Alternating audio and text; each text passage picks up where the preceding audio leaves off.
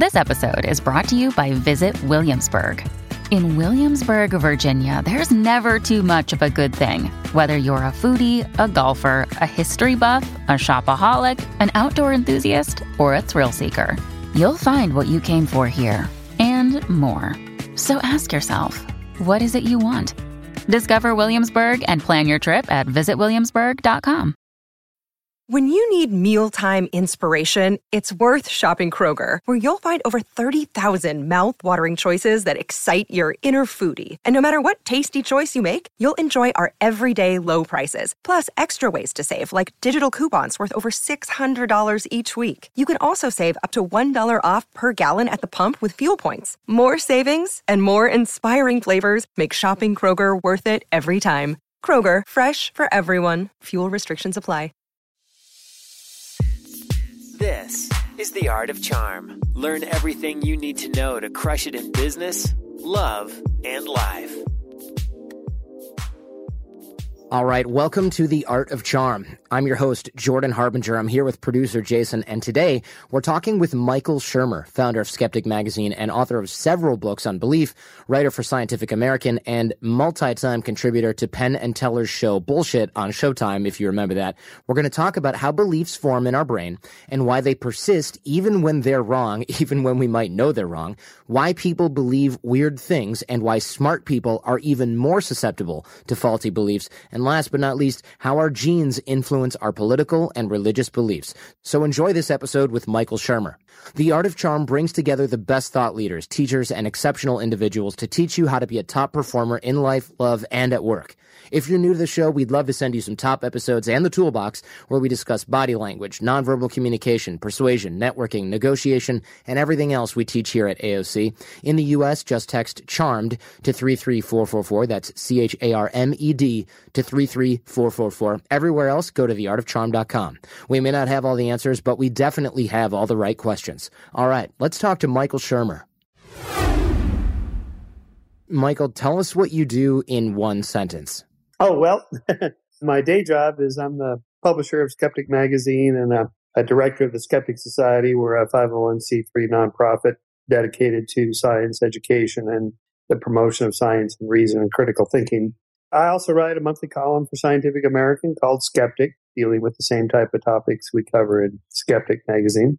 And you've been on TV a lot. I mean, you've been on Penn and Teller's Bullshit, you've been on Oprah, Unsolved Mysteries. What else? I mean, there's so much that I've seen personally, and there's probably a lot that I haven't. Yeah, I've pretty much done all the talk shows and Colbert Report twice. And it's just part of my job, though, is, sort of reach out to the media to get our message across that in many cases there are explanations and answers for a lot of these mysteries. People just don't know them. And that the way we arrived at those explanations is through science and reason. So, that's kind of always my regular job doing that. So, yeah, just, a lot of the media stuff. I just recently did Neil deGrasse Tyson's Star Talk, and we started Skeptic in the early 90s when you were still pretty much restricted to the major networks and CNN. And now there's just untold avenues to get ideas out there, like podcasts, for example. You can really reach everybody at some point. You can't do it anymore like in the old days where you just make one appearance on NBC and the Tonight Show and you've reached everybody. That doesn't work that way anymore. But still, it's kind of a democratization of science in the sense that the media, penetrates everywhere now. And that's a good thing. So even though it also promotes crazy ideas like 9/11 truthism or conspiracy theories or aliens or whatever, because they all have their own web pages, but not the aliens, but the people that believe in aliens. Or do they? But that just gives us skeptics and pro-science people more channels also to promote, what we think is good thinking. I was going to say, did the aliens use Squarespace? Yeah, this alien website brought to you by Squarespace. What's the difference between a skeptic versus just a cynic, someone who doesn't believe in anything or tries to poke holes in everybody's ideas and spoil everyone's fun? Yeah, that word cynic, for some odd reason, gets conflated with skeptic. They don't mean anything even remotely the same. And they don't even really sound the same. Although I guess in some people's minds, they just think of skeptics as being curmudgeons or deniers. It's a little bit like what you hear with people that are skeptical of global warming call themselves skeptics, although most scientists call them global warming deniers. So what do we mean by that? Well, skepticism is not a position you just automatically take on all claims a priori. It depends on the evidence of each particular claim. So think of it as the null hypothesis in science. Your claim is not true until you prove otherwise. And once you've provided evidence, then we reject the null hypothesis and assume that your idea could very well be true. And that's how we treat all claims. So it's not that there can't be a Bigfoot, say. You say, I believe in Bigfoot. I say, well, that's nice, but, show me the body. We just have to have the evidence for it. Same thing with ET, aliens. They might be out there. They might have come here.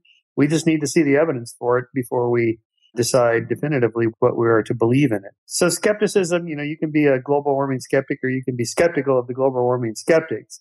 It's really more of just an approach to claims. It really just comes down to it's just science. It's just a scientific way of thinking. The scientists are skeptics. Skeptics take the scientific approach. They're really one and the same. How did you initially become a skeptic? Because according to your work, you were very religious when you were younger and then suddenly, or not so suddenly, became a skeptic. Well, I've always been interested in science since I started college. My first class in college was a class in astronomy. And that got me excited about the methods of science. And the physical sciences were not going to be the way for me. I wasn't good enough in math to, get through calculus and all that. So I switched to other areas I was interested in, evolutionary biology, psychology, but all along the way, this was in the 70s, interest in the paranormal was really spiking, sort of on the heels of the 60s spiritualist movement and the rejection of mainstream religion, but the rise of alternative religions or spiritual movements, which enveloped the paranormal and what we would call a lot of the pseudosciences. But, the belief that there's something else out there, some kind of spirit or power, some sort of untapped forces that might be at work that science could explore. So I thought, well, there might be something to that. When I was in graduate school, Thelma Moss had a lab at UCLA that was running experiments on the paranormal, Kirlian photography and auras and chi power and acupuncture and acupressure and, all those sorts of alternative modalities. And I was pretty open-minded to it. I thought, well, I'm a mere graduate student and here are these PhD scientists studying the paranormal. Maybe there's something to it. And, but it was about that time that the modern skeptical movement got started.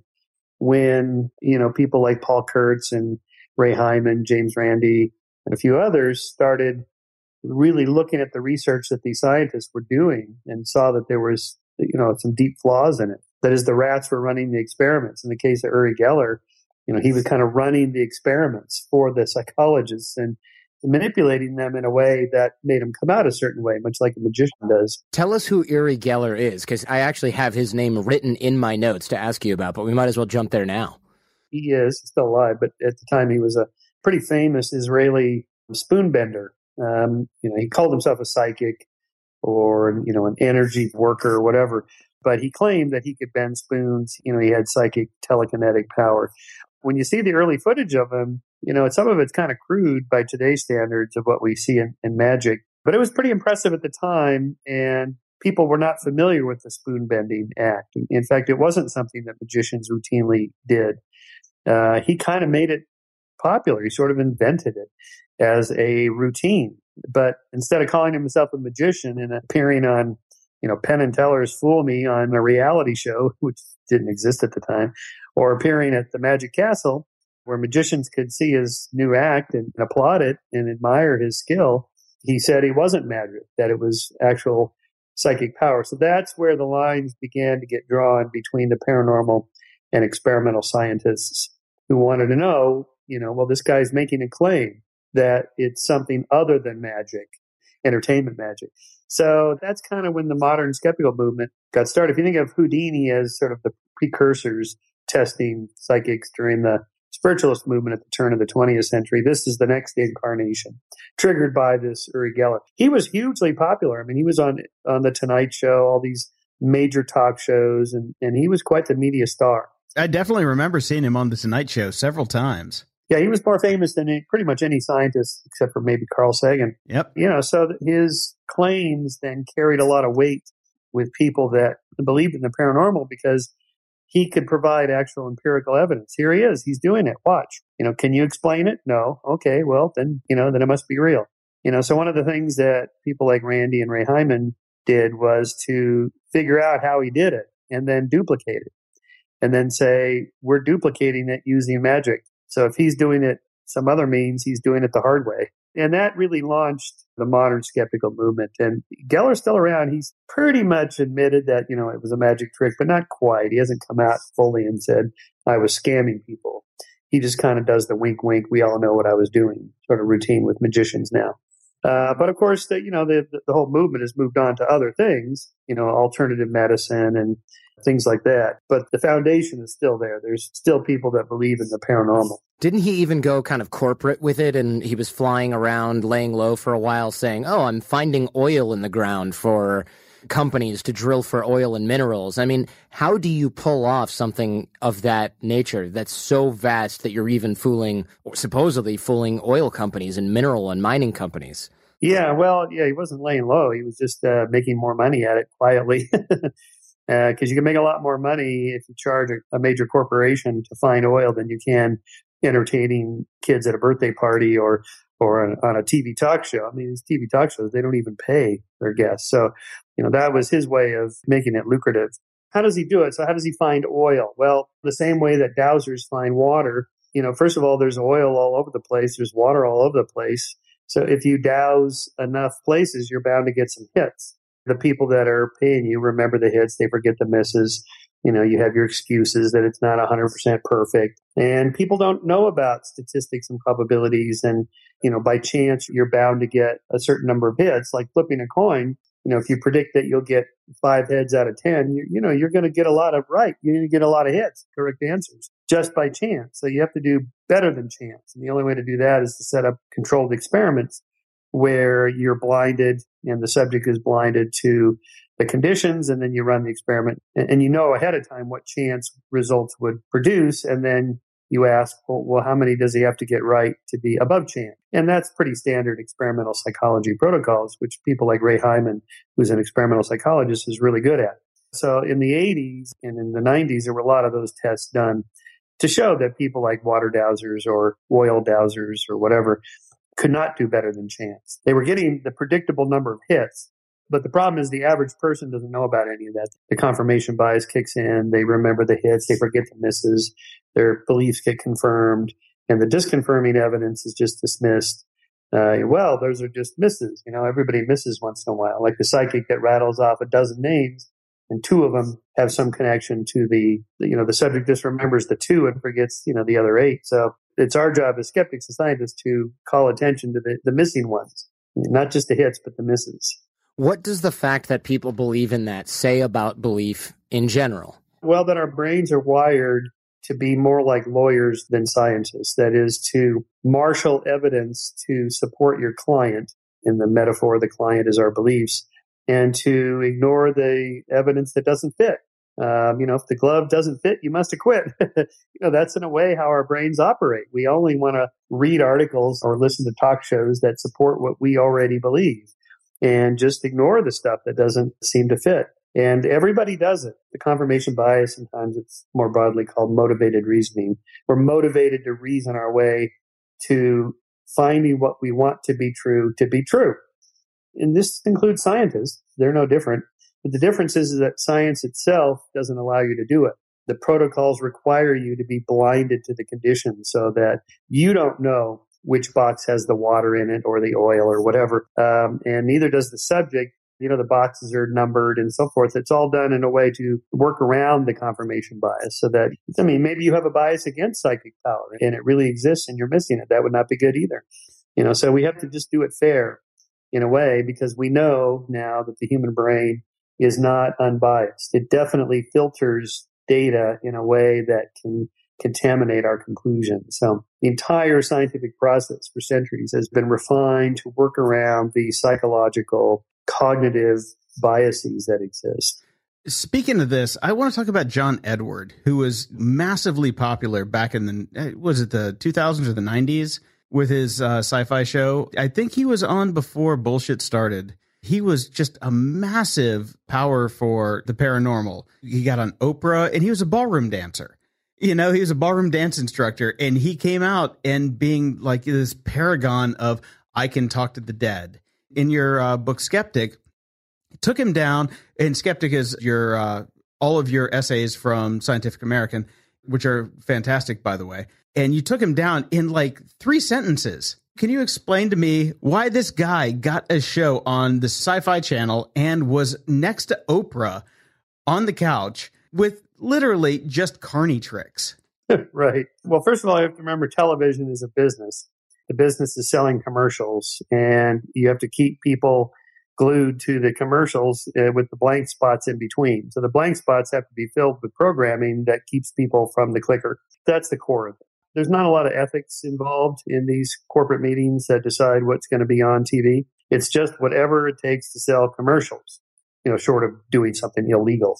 And in their mind, psychics that talk to the dead, well, that's not illegal. And, who knows? And, and that's true from Oprah, to the Science Channel, the Discovery Channel. They're all the same. That's why you see, like on the Science Channel, Discovery Channel, all these shows about Bigfoot and conspiracies and Hitler. And it doesn't matter. Whatever the faddish thing is. I think the best one is one of the Science Channel commercials is this guy like hovering in a corner under a bush with like night vision. He's like, there's a Squatch out there. Yes. Yeah, for a while, those were popular. I got invited to do a number of those shows. I had no interest in spending the night in the woods with a little GoPro strapped to my helmet and another one strapped to a stick that was pointing at my face so I could put a flashlight in my face and say, ooh, I heard a noise. It's almost painful to watch. They're so bad. But again, people seem to like this stuff. All those cooking shows and whatever. The reality dating shows. There's just so much dreck on TV.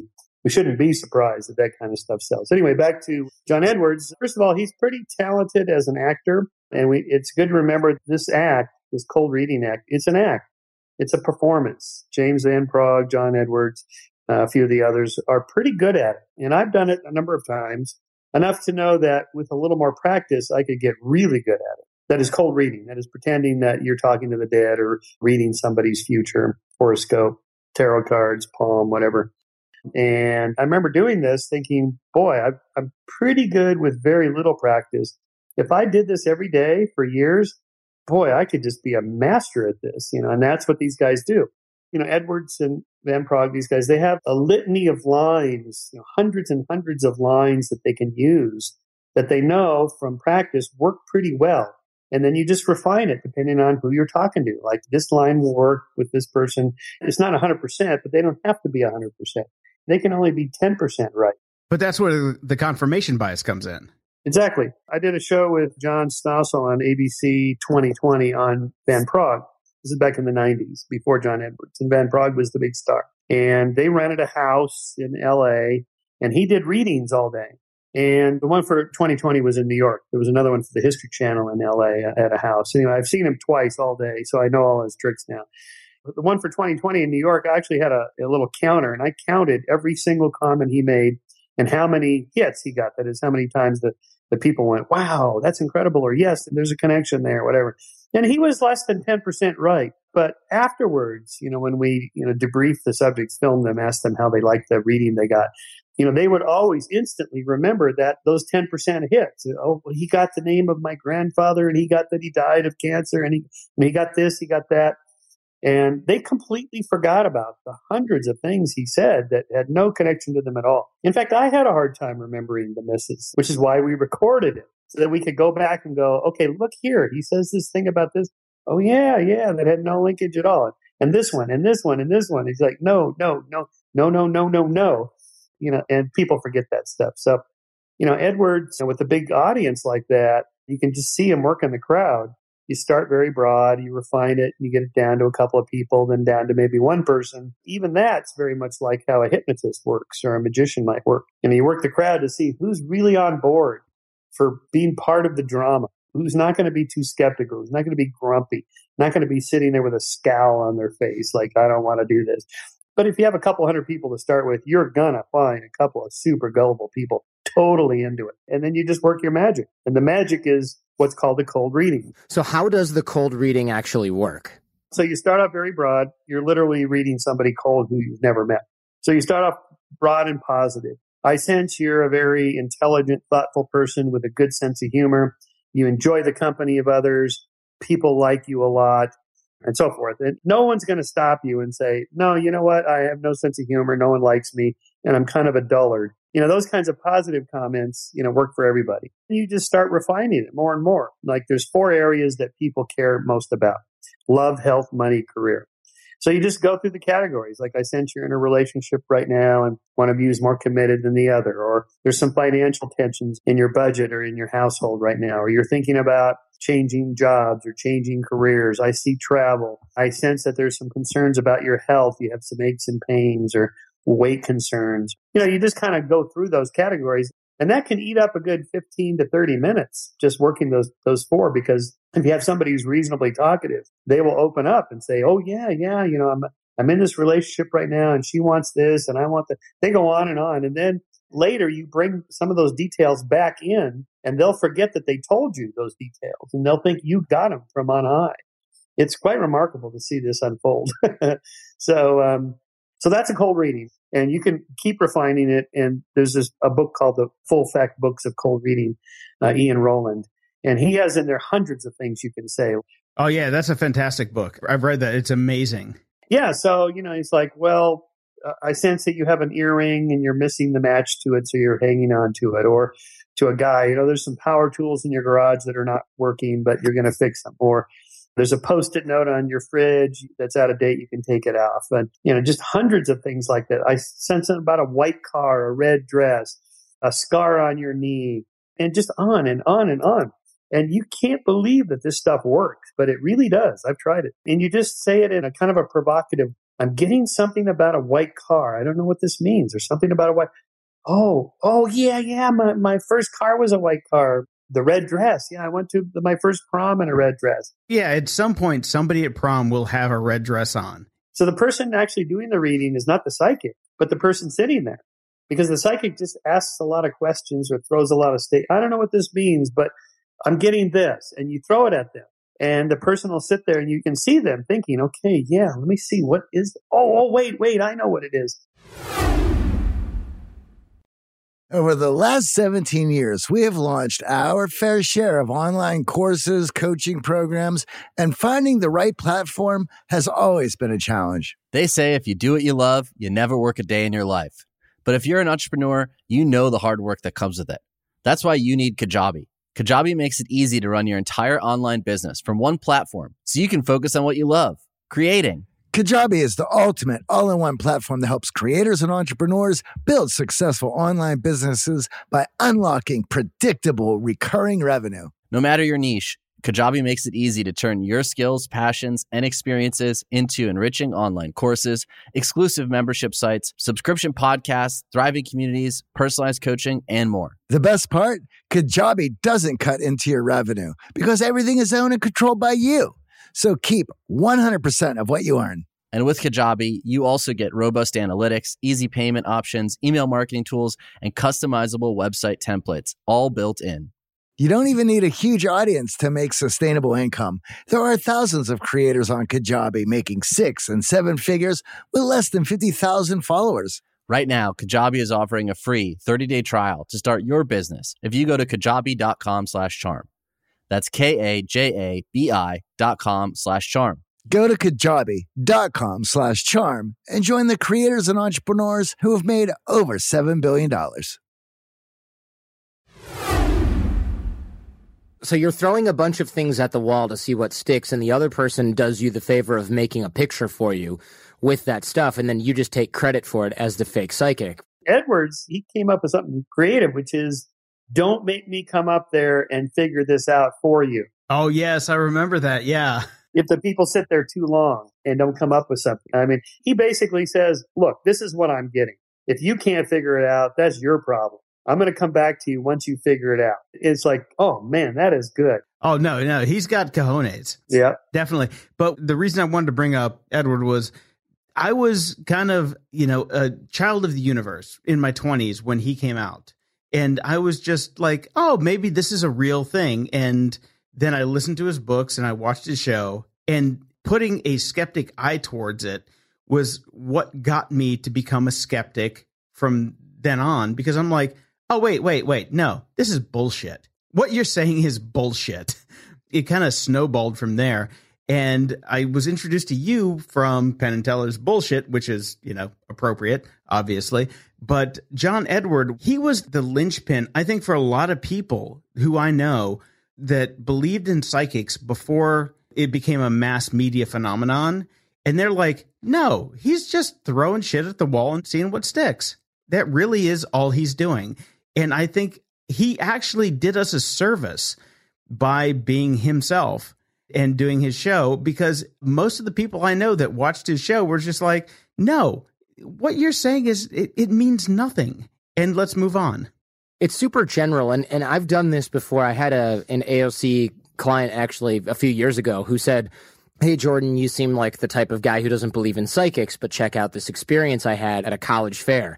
And he had gotten a reading, and this is a Indian guy, he's about 21, 22 years old, maybe slightly older than that. And he told me what had happened, and it was a classic cold read. And I said, and at this point, by the way, I hadn't met him in real life. I'd only been talking with him online because his boot camp was coming up in a month or so, his live program at AOC. And I said, look, I bet you I can do this right now. There's no such thing as psychics. And he said, well, I don't know, man. It was so dead on. So I said, well, your parents are probably more conservative than you. And, they're ready for you to be at a certain position in your life. And you're just not quite ready to be there yet. And your mother, she really wants you to get married. And your father wishes you were in a different profession. Instead of graphic design, he wanted something a little bit more professional. And I blew this kid's mind, right?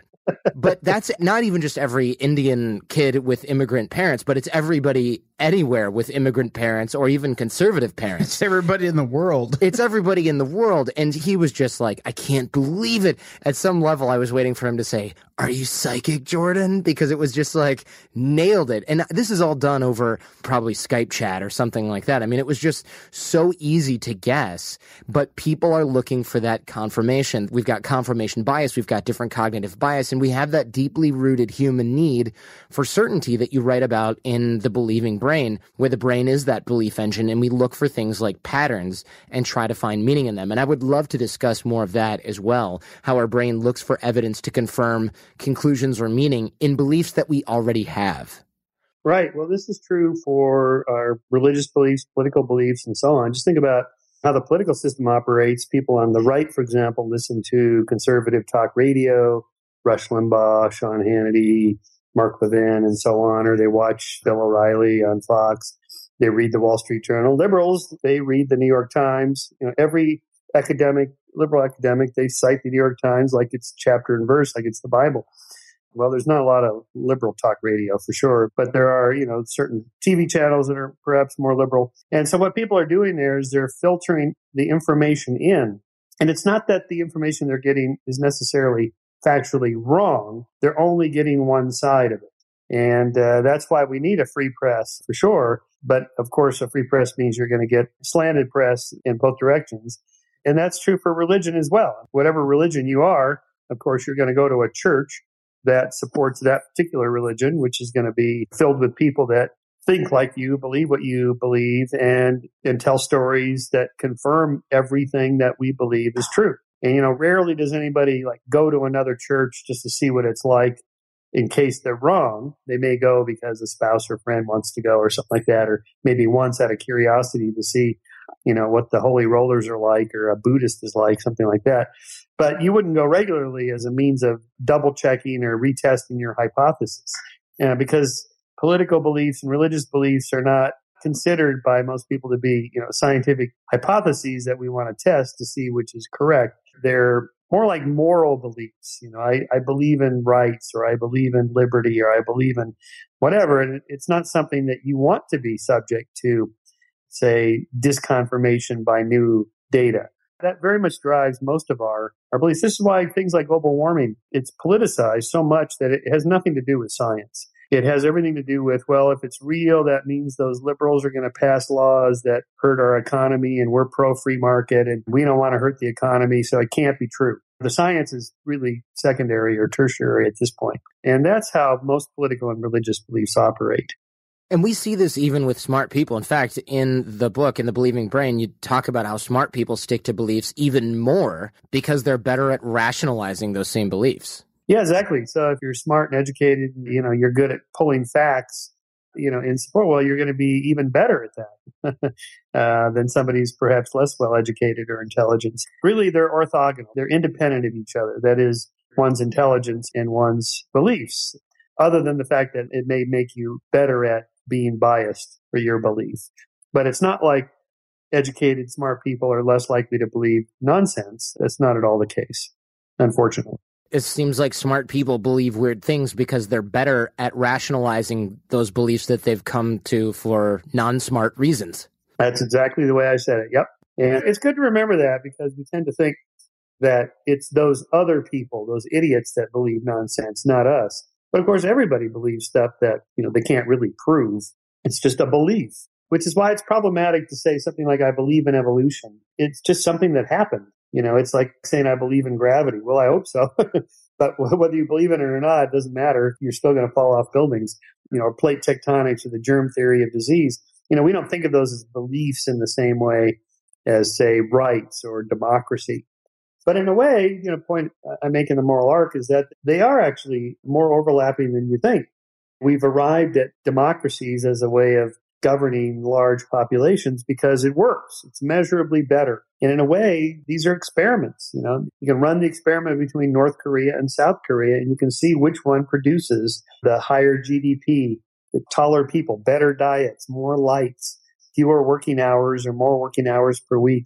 Just all these measurable differences. And we've been running those experiments for centuries now. Even like things like gun control. All 50 states have different laws about, conceal and carry and assault weapons and which pistols you can buy and how much ammo you can buy. These are all experiments. We can essentially look at the data. This is what criminologists do. Look at the data between states or between counties and see which one produces more or less homicides per capita, for example. But isn't that just profiling? No, it's not. That's not profiling. That's running the data. The profiling part, I guess, would come in what you do with the data. That's actually the difference because it's like, oh, we have the numbers, we see what's going on, and we're going to act on this data. So where does profiling begin and acting on data end, Well, in a way, I suppose that'd be something like a political decision to make. Do we care that 30,000 plus people a year die from guns? Those are not all homicides. It's about a third homicides, the rest suicides and accidents. And are we willing to give up a certain amount of our gun freedoms in order to reduce the carnage? Well, I think we should. But as you can tell, a lot of conservatives don't agree. They don't seem to care how many people die. It's really disconcerting to me. And I'm not a standard liberal on this issue at all. I used to be against gun control until I really looked into it. And I really see it as kind of like an experiment. Okay, do we agree we want to reduce the carnage? Yes, of course, we are already doing this with automobile deaths. It used to be in the 40s and 50,000 a year. Now it's the low 30,000 a year die in automobiles. And once the, self-driving cars are implemented, it'll be a tenth of that. It'll be like maybe 3,000 a year die in automobiles. But seat belts alone and other, safety measures reduce the carnage. So we were willing to do that. We already do this in all walks of life except for guns. Guns have been almost fetishized in our culture. They're almost like religious icons of some kind, almost like the American flag. Don't burn the American flag. Don't take away people's guns. But people are willing to go, well, seatbelts. Yeah, of course we should have seatbelts. Well, wait, doesn't that take your freedom away? I mean, I almost foresee the right to drive group of the future being the next sort of NRA in the next 15, 20 years. Hey, I have a right to drive my own car. I don't trust the machines. It's the Chevy versus Dodge contingency. Right. It'll be those guys that are saying, I have a right to drive, and they'll kill 100 times more people per year than self-driving cars around the world, and we'll have this whole constitutional issue. I mean, look, if you're listening to this 10, 15 years from now, tell me how close I am, because I won't remember it. But let's talk about how beliefs form. I mean, how does sensory data come into our brain and create beliefs? There's a whole process that's involved here that we, of course, don't realize is happening. Yeah, it's all subconscious, of course. Data comes in through our senses and we begin to form patterns, find patterns. What we're really looking for is causality. that is A, really connected to B. We want to know for safety reasons, for reproductive reasons, for getting food reasons, whatever, just survival and flourishing reasons. So most of the beliefs we have are, they're very basic. They're very simple. If I do X, will Y be the result? Well, that's just, connecting A to B, so to speak, or I guess in this case, X to Y. And, that's classical conditioning, operant conditioning, the basic stuff you learned in intro psych. Those are the most fundamental beliefs on which we build more and more. Most of this, again, happens subconsciously. You don't need to think about it, and that's a good thing. It's a lot of information processing that doesn't need to be consciously processed. That's the sort of thing that happens without you really even thinking about it.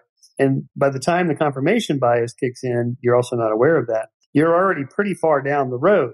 So by the time you get to religious or, say, political religious beliefs, a lot of that's very much dependent on your family background, where you happen to have been born and raised, influences in school, teachers, mentors, books, things like that. All of it just sort of piles up over the course of a life without you much thinking about it, which is why students are kind of open to new ideas when they go to college. They're in between their parental family and building their own family. So they have fewer commitments, behavioral and cognitive commitments to belief systems, which is why college is good, to teach lots of different ideas and topics, which is why open debate is so important, which is why I'm concerned about the recent downturn against free speech on college campuses in the name of hate speech. To protect students from bad ideas, to make the campus safe from bad ideas. Well, who decides what's a bad idea? Who decides what's hate speech? I'm very concerned about that because students really need to be exposed. That's a critical time to lots of different ideas, not just the ideas that the official dogma of the academy says is okay. Nowadays, with social media, everybody just subscribes to everything that they like and want to be a part of. So how can we actually, get people to subscribe to the people that they actually don't like and get a dissenting opinion? My guess is most people's Twitter followers, or the people they follow on Twitter, are people they already agree with and like. I do this. Pretty much all my people I follow on Twitter are people that post articles that I want to read, that already agree with me. And you know what? I actually follow the people that I hate. I have a 50-50% follow ratio because I follow Fox News. I don't care for Fox News, but I follow them because I want to see what they say. And you know what? Maybe someday they'll change their mind. It hasn't happened yet. Good luck with that. I'm hopeful for the day that, a dissenting opinion will bring to me an idea that I had never thought of that will still make me think. It's all about thinking. Well, and if nothing else, it's good to know what half the population thinks, because they do believe in Fox News or whatever, the Wall Street Journal. More than half the country is conservative or leans conservative, and close to half liberal. I mean, the country's pretty well split. Well, the independents are in there.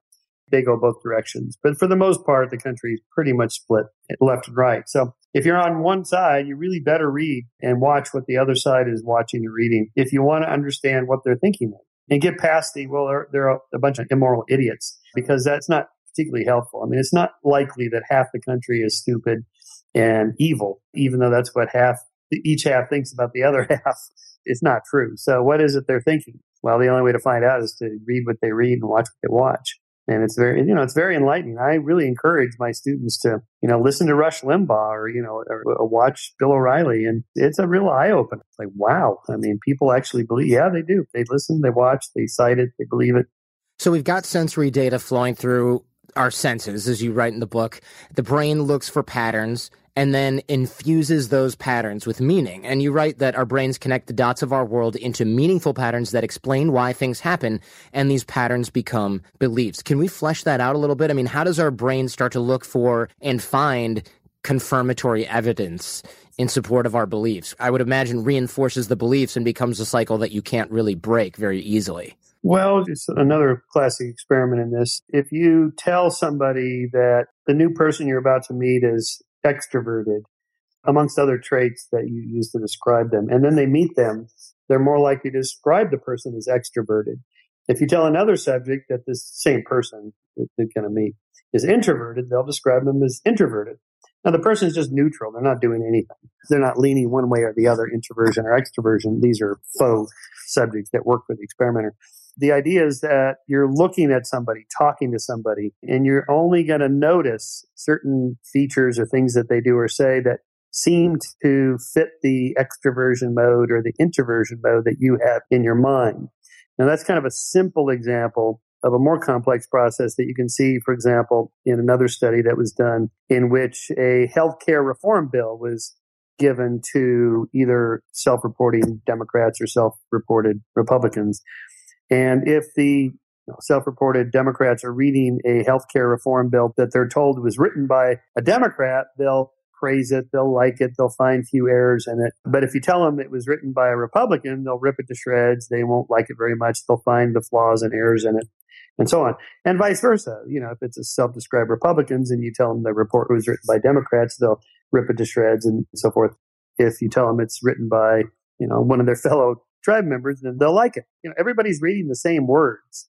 So what they're doing is filtering out the words that they don't like and looking for the words that that confirm what they already believe. So, some more examples of the motivated reasoning. It's a very, very powerful effect. It's come to light in the last couple of decades that this is probably the mother of all cognitive biases.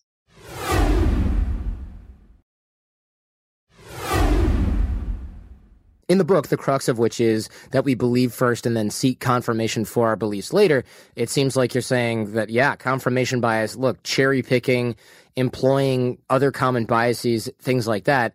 The antidote for this, as you argue, is science. And I would love to start to teach the audience how to use a little bit of science and critical thinking to get past some of the crazy things that we believe. It seems like in our human quest to make sense of the world, we've kind of got a double-edged sword here with our brains and the way they work. Yeah, absolutely. So getting back to the free speech thing, what's underneath that is just being exposed to other beliefs. The way it kind of works more subtly in science is just how the system is set up, where even though you're running experiments to see if the claim is true or not, and the experiments are blind and double blind to avoid those biases, you're working in a lab. You start off as an undergraduate, then a graduate student. You're working in somebody's lab, and the protocol's already set up. These are the experiments we're running here. You're a first-year graduate student. What do you know? You're just running the experiments. You're just, carrying through the step-by-step process that the lab runs. And so you're kind of just sucked into it. It takes a while to pull back and look at the bigger picture and go, well, what is it we're actually testing? And have we thought about other variables that we should be including in the experiments to see if, those are the effects that we should be looking for? And it's hard to see that until, much later, maybe when you're actually a professor and you open your own lab and you start to branch out or push out a little bit. So science is pretty conservative in that way. Most scientists are not too anxious to find counter examples to their experiments. And the experiments are designed in a way to restrict those, because you have to restrict the number of variables you're measuring in order to determine which one is really the cause. But in so doing, you might be missing something completely different that you're not even thinking about. Right. So in our quest to know, we also kind of want to believe. So we're constantly on that scale trying to make a balance, even if we're scientists. Yes, exactly. I mean, it's rare that scientists are just collecting data with no hypothesis to test in mind. I mean, there's a few of these, like in astronomical studies where they're just, measuring 10,000 different stars just to see how to catalog them. That's the kind of thing that's pretty rare. Usually, if you're writing up an experiment, you have to have a hypothesis that you're testing. Why are we collecting this data? Are we going to compare this to that? You have to have something to test, or else you're not really doing science. So you're not going to get published. But in so doing, you're not thinking about what else might be going on, something completely different, which is why I think there is occasionally a role for an outsiders to come in that think completely differently. Although I don't want to push that too far, because all the alternative theories of physics people, come in from out of nowhere. They're almost always wrong. They don't even know how to play the game, but, they think that all the mainstream people are, too narrow-minded. My only point is that science is flawed to a certain extent, but it is still the best system we have. This doesn't just apply to scientists and scientific research. This applies to regular people, too. I mean, beliefs can be as simple as superstitions, which, as you wrote in the book, even pigeons are superstitious as per some of the experiments that you run, which I think is kind of amazing. Can you discuss superstition and how this fits into the belief system and how our brains work? Yeah, we tend to think of superstitions as something flawed in the brain, but my point of going through those experiments was to show that, in fact, it's just how the brain is wired to connect A to B. Because usually, if there is a knock or a sound or something, a rustle in the grass, there is a chance it could be a dangerous predator and not just the wind. And so it behooves the organism to assume that all rustles in the grass are dangerous predators just in case. Now, that's not always the case. You see these fur, fin, and feather shows on the nature channels. You'll see most of these animals are pretty skittish. They're pretty risk averse, ready to jump at any moment, but not 100%. They're not in a constant state of flee. They're at the water hole. They're very cautiously looking around, listening, and maybe they'll see a lion in the distance sleeping, but they'll kind of keep an eye on them. So they don't run at every little rustle in the grass. But my point is that assuming that it's possible that the rustle in the grass is a dangerous predator is what we call superstition when it turns out it's not. And really all that is a type 1 error. That is a false positive. You thought A was connected to B and it's not.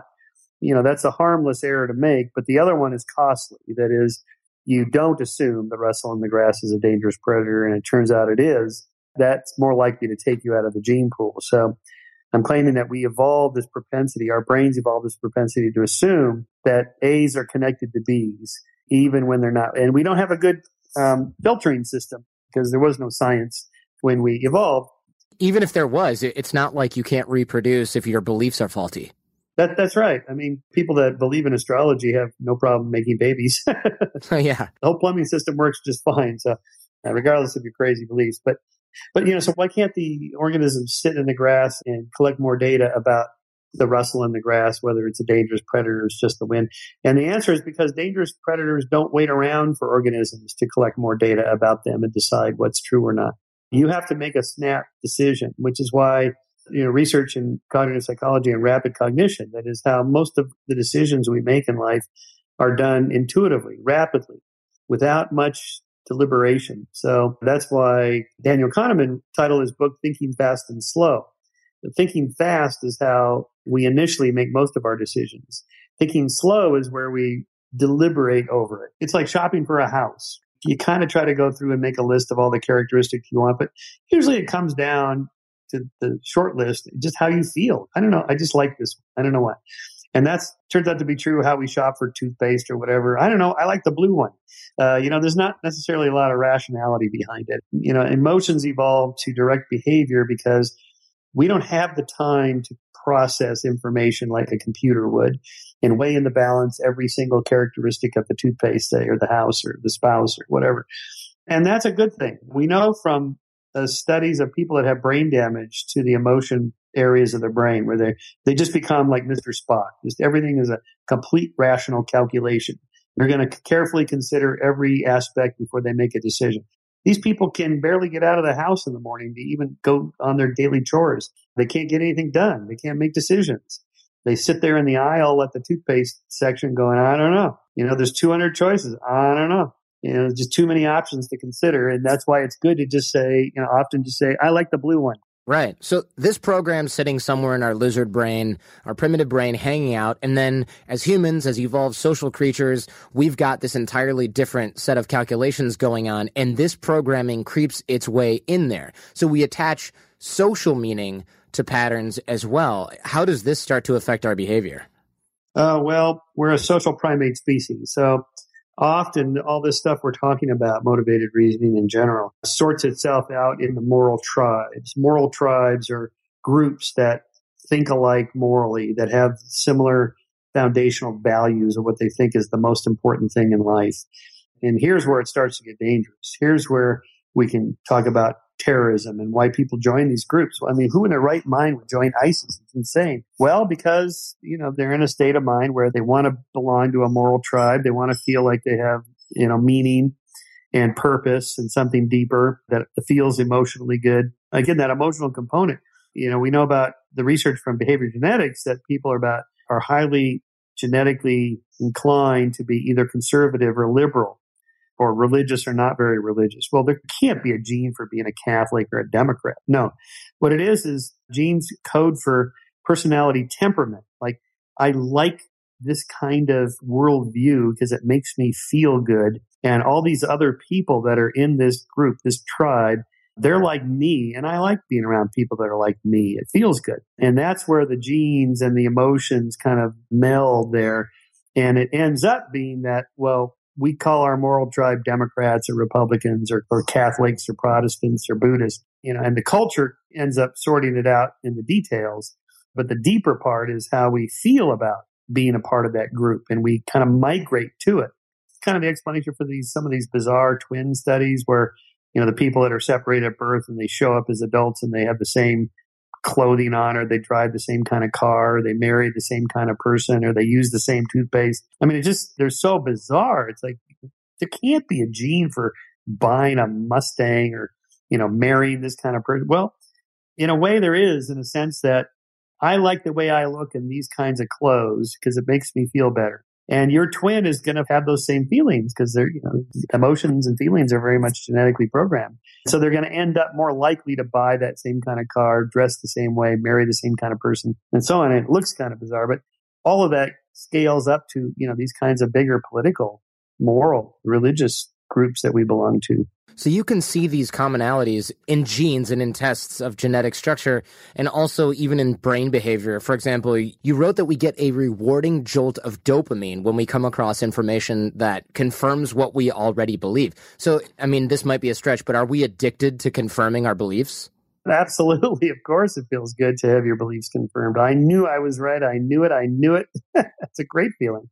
And that is dopamine. We know that dopamine's involved in learning and motivation. And, neurons that secrete dopamine, it's part of the process of growing new synaptic connections when you learn something, that somewhere in the brain that gets recorded as feeling good, whatever that means, qualitatively to each of us. But we know it's related to dopamine. And so it just comes down to that kind of genetically wired biochemistry in the brain. It's hard to believe that can affect such social, cultural kinds of things, but it certainly does. This isn't genetic determinism by any means. Culture still plays a huge role.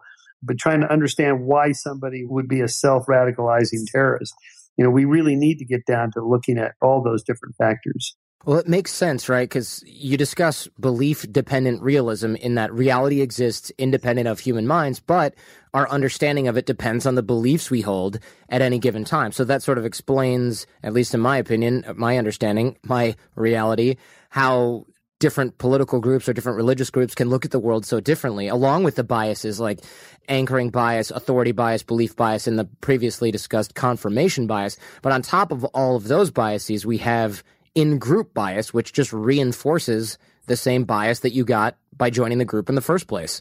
Yep, exactly right. And so it does make me wonder, now that I'm a little older, looking back at what was popular, say, in my field of experimental psychology, in the 70s, or if you look back a century before, what scientists were studying then. And it's not that they were wrong so much as the science just seems to move on to other topics. We know that Skinner's research on rats and pigeons with operant and classical conditioning, it's pretty solid science, but it just didn't seem to go very far. It didn't take us very far to understanding human behavior, which is why the cognitive revolution happened in the 80s. Primarily the 80s and 90s now. It's really the cognitive neuroscience now is the huge thing. And it's not that the previous scientists were wrong so much as it's just limited. So it makes me wonder, what stuff we're doing now, the cutting edge stuff now.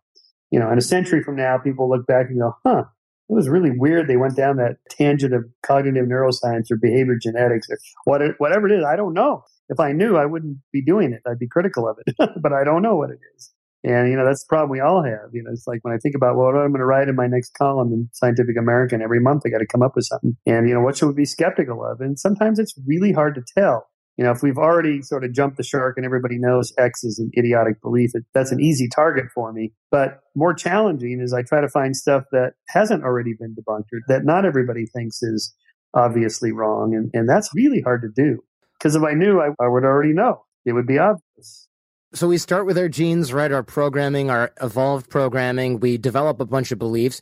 They get processed through a lot of these different biases. Then we end up joining a group, getting in-group bias. And then to top it all off, we've got this meta bias. This belief-dependent realism is driven by this meta bias called the bias blind spot. And as you wrote, the tendency to recognize the power of cognitive biases in other people, but to be blind to their influence on our own belief. In other words, bias against your own bias, where you can't see it. Yeah, those experiments are quite interesting. Even when you tell subjects about the confirmation bias, they become very adept at seeing how it works in other people. But you go, well, it could apply to you. Well, not me. Of course, I'm not like that. It's almost impossible to see it in yourself. Very, very difficult. I mean, with all of this stacked against us, do we stand a friggin' chance of ever seeing anything as it is? I think so. I think the systems do shift over time on a higher level. That is, the science does move along, as I mentioned earlier. But a separate related question is, how do we get people to recognize it and change their minds? Like, you're really wrong about climate. You don't think global warming is real. You're wrong. And here's why.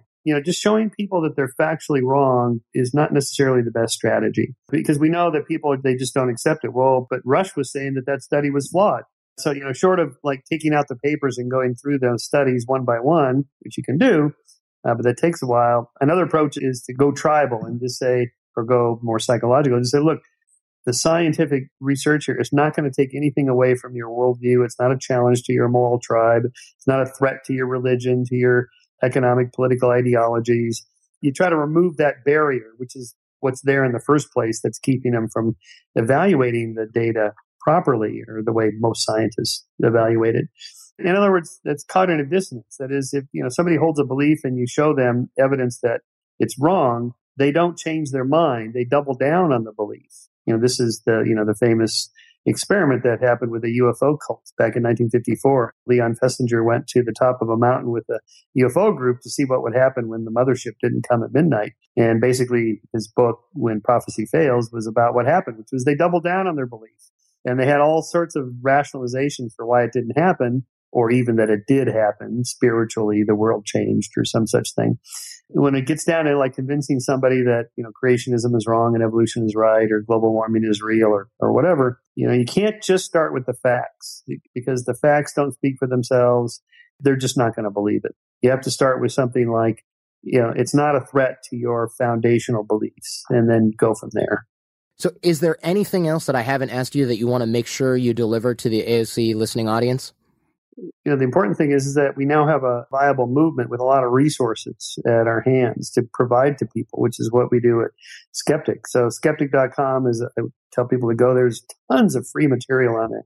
We have a whole Skepticism 101 section. I teach a course at Chapman University called Skepticism 101, basically how to think like a scientist. And, there's all these examples we're talking about. They're all there in videos and articles and PowerPoint presentations. And so if you're a teacher, an educator, if you're just interested, skeptic.com, how to talk to people about global warming, how to talk to people about evolution and creationism. We have booklets and articles about that. Point by point, here's what to do, here's what to say. I think that's where we are now in the movement is, we really have a pretty good handle on what to do about these issues and what we know and what we don't know. Great. Thanks so much, Michael. Really interesting, the evolution of belief and how it still affects us today, even when we think it only affects other people. Really appreciate your time. You're welcome. God damn, that was a good episode. I'm so happy about that one. Yeah, that was really good, Jason. I mean, look, he's written so many books, we couldn't even read all of them before the show, even though we had weeks. And I love the idea that we can explain through evolutionary psychology how beliefs form in our brain, why they persist, why people believe weird things, why smart people believe stupid things, frankly. And the genetic influence on our belief systems, that was a big surprise for me. I'd love to see more data on that. And I'm excited to have him back on the show to talk about things like empathy and all the other stuff that he writes about that we didn't even get to touch today. Yeah, this was a slam dunk, I think. If you enjoyed this one as much as we did, don't forget to thank Michael on Twitter. We'll have that linked in the show notes, as well as some of his books and resources mentioned on the show. You can tap our album art in most mobile podcast players to see the cheat sheet for this episode. We'll link to that right on your phone. I'm also on Twitter at The Art of Charm. I throw down articles, insights. You can engage with me there. I love hearing from you guys, and it's a lot quicker than email, I'll tell you that.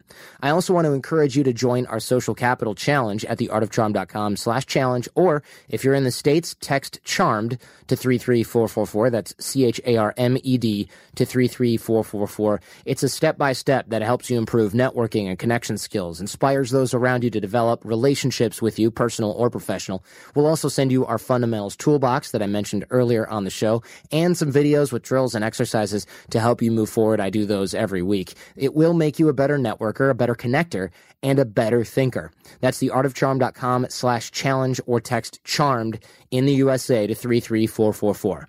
This episode of The Art of Charm was produced by Jason DeFilippo. Jason Sanderson is our audio engineer and editor. Show notes on the website are by Robert Fogarty. I'm your host, Jordan Harbinger. Go ahead, tell your friends, please, because the greatest compliment you can give us is a referral to someone else, either in person or shared on the web. Now stay charming and leave everything and everyone better than you found them. Thanks for listening to The Art of Charm. Get more confidence, relationship skills, life hacks, and more at theartofcharmpodcast.com.